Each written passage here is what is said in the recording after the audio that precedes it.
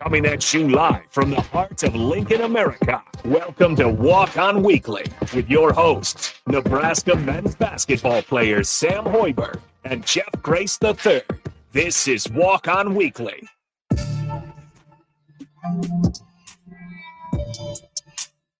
All right, welcome back into Ticket Weeknights. Once again, I am Harrison Arns running the ones and twos. We got the host, as always, Jeff Grace III. As he just pops his mic off. I'll pop you out there so you can work on that. And Sam Hoiberg as well. You might have to get Austin in here if he's listening to come and help you out. Here, tell you what you do. Tuck the elbow down and then just hold the mic. And we can do that in the meantime. What a start.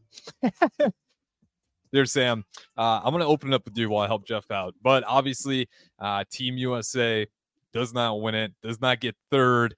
Real quick thoughts on you while I help Jeff out with this mic.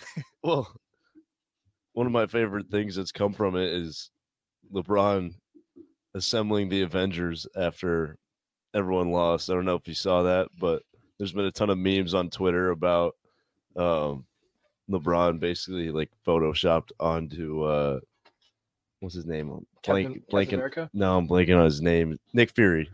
Yeah, He's like the Avengers Assemble or something. It's got like Steph Curry, Kevin Durant, all those guys. Mhm. But yeah, obviously extremely disappointing. I thought that team was still good enough to win it, but I just feel like those other national teams play with so much passion, and it's hard to gather that sometimes when we don't have the same guys playing every single time. And I don't think it means as much because they're more focused on NBA stuff.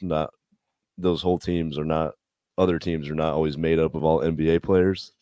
So, and watching them win was really cool. So I was really impressed with like Schroeder's performance and even other guys like Daniel Tice. Yeah, I know Dylan Brooks had a great time. Dylan Brooks. Yeah. Wow. He played great. I mean, he Never really thought did. I'd hear that one. No, yeah, we were kind of, everyone was kind of hard on him for obvious reasons. Yeah. He wasn't playing that great either towards the end of the NBA season. But yeah, I was kind of surprised. And it does seem to every time the U.S., especially with the World Cup, it's not as big deal for the Olympics. You can argue, but I feel like that always gets a response. Every time we lose one of those, like you see the super teams come together. So I think with the Olympics, they're thinking LeBron, they're going to try to get KD, they're trying to get Steph. Yeah. Like no one's beating that team. Damian No way. Lillard, Anthony Davis, Draymond Green, Devin Booker, Devin Booker. De'Aaron Fox. Yeah, De'Aaron Fox. I think Draymond Green might be the weakest link.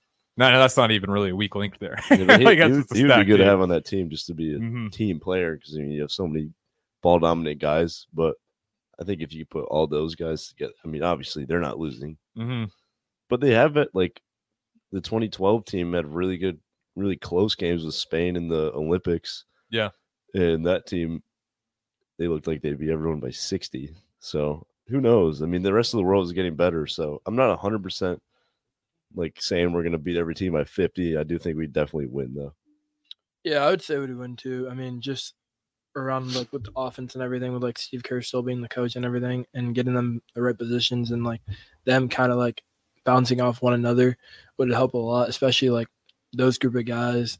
And like it allows them like create shots for themselves. Like they can all pretty much create shots for themselves besides Draymond. But at the end of the day, like you need Draymond on defense. And Yeah. I feel like you have all the right pieces that you need to win.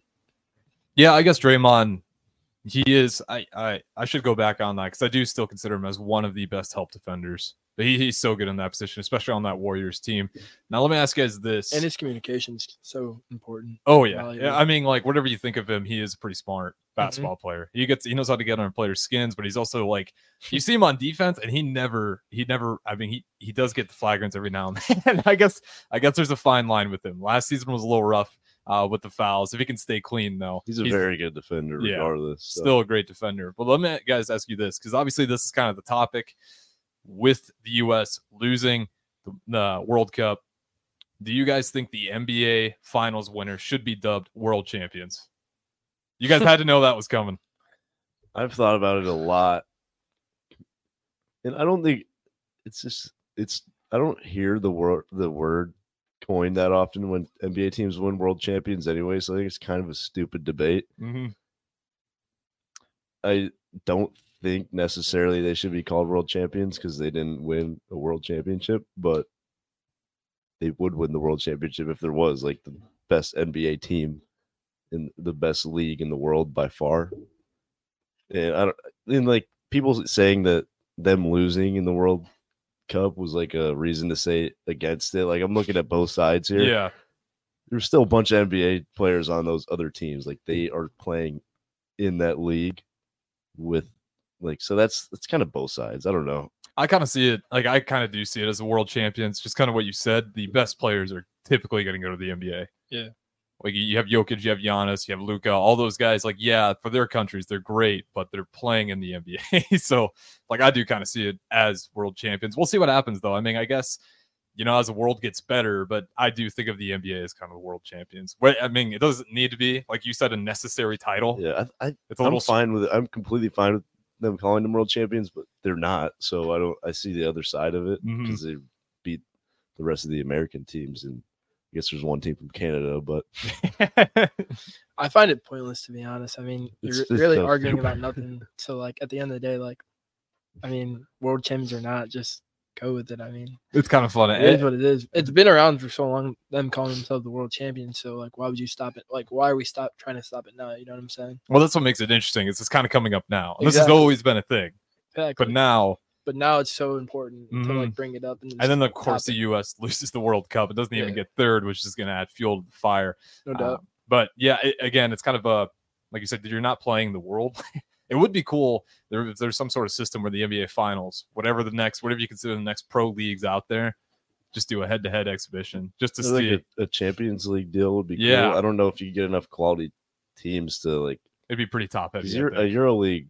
I think best EuroLeague teams probably could be a decent NBA team. I don't think they'd win anything, obviously, but those are really, really good players. I don't know how good those other leagues are in the Mhm. world, but I think Spain's probably up there. yeah, as well, far I as the think European a leagues. lot of those European teams from those countries, like they play each other, so it's kind of like the champions of Europe. Like there's a EuroLeague team in Mhm. Turkey, EuroLeague team in Spain, Germany, whatever. Mhm. So seeing those teams play would be pretty cool. I think it'd be Yeah. interesting for sure. It'd be something different that we haven't seen. Mhm. Um, That would be cool to do, like in the middle of the season. Kind of Yeah. instead of doing that mid-season tournament with NBA teams, exactly. get some foreign teams in there instead, and it's like U.S. kind of versus the world type of deal. See, that would be And it's sweet. bringing way more revenue than it already has. And then guys like Luka, Giannis, Jokic, it's like they're off, you know, the US side, they're going, and like you compete for, I guess, the world quote unquote title, and you just do it there in the middle of the season. I think that'd be better because I'm still a little curious about this midseason tournament. I'm still not fully optimistic that this thing's going to work out. Like, do you guys think $500,000 is enough to get the best players in the NBA to care about playing through that midseason tournament, given it's single elimination, so that you don't have to go through a whole playoff series? Well, they are changing the load management thing. Mhm. So I think that will help a lot and to get like the key players to play in this tournament. And while they playing, like I feel like since it's like the first time they're doing this season, it'll bring a lot more like insight kind of NBA basketball again, once like that it used to have.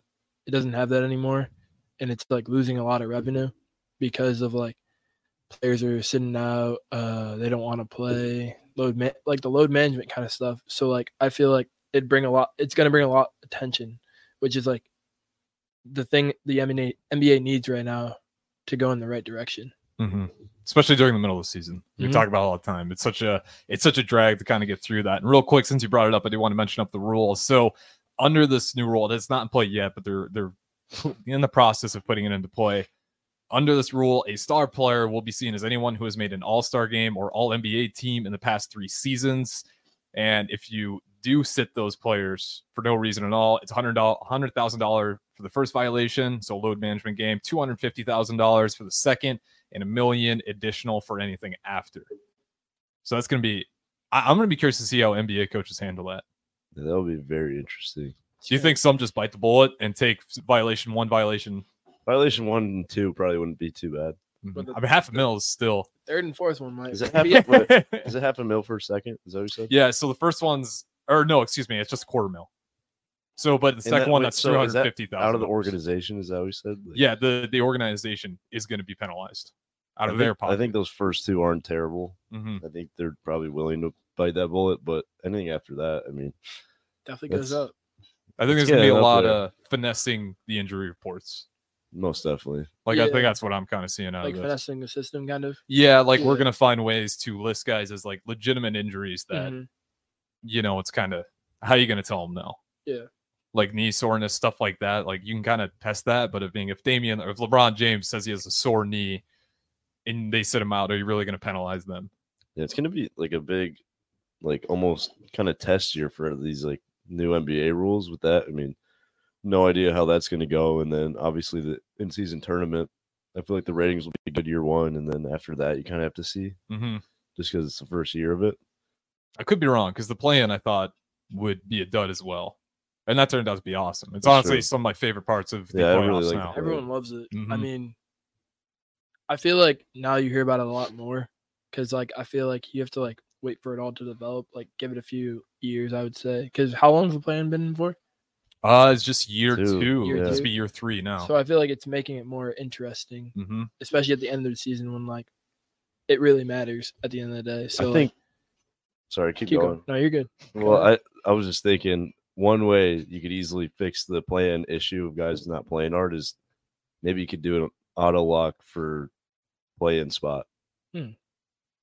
So those teams on the lower end will be playing super hard, and the teams in the middle will be playing super hard.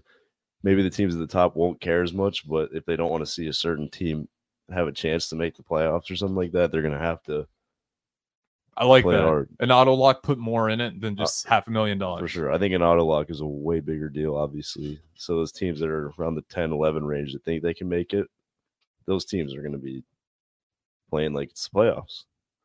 That is true because if you get that auto lock too and you still end up having a really bad season, that's not going to affect your draft pick either. Yep. So it's also going to incentivize them to keep, obviously keep playing hard. And if they do start losing games, it's not the end of the world. You still got that auto lock and you can build off that playoff momentum. Who knows what happens? I think that is, a way better idea. That I guess that was my biggest problem. There's not enough incentive. $500,000 is nothing to stars. No. Obviously, At all. those lower, like Spurs, for example, like there's not a ton of big contract guys on that team. So they're going to have dudes that really want to win and get that $500,000. But is it just going to be those teams with not a lot of big payroll guys that are going to be playing hard? It'll be interesting to see. Yeah, because then second place is only $250,000. And then I think third is 100,000. I don't even know if third. I think third gets a small check, and then everyone else is kind of. I don't think anyone else gets in it. I think it's just first, second, third. But yeah, I don't think it's enough incentive to kind of get those guys to play. I do want to ask you guys. We got 5 minutes left.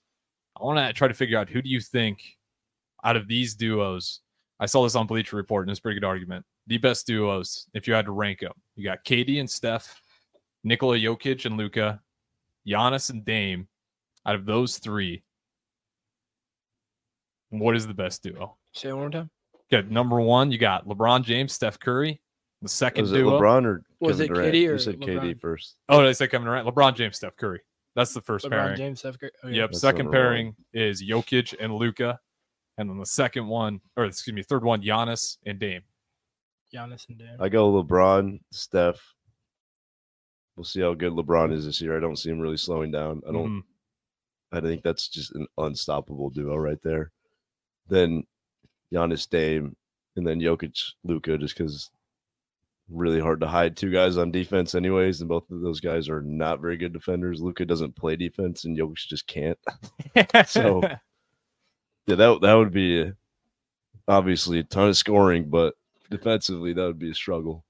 That's kind of where I was at. I was leaning towards. I think LeBron, Steph is the easy one You got to. because that just makes the most sense. Their play styles Yeah. can match up very well. But it would be kind of funny trying to watch Steph Curry have to guard a guy like Luka the entire time.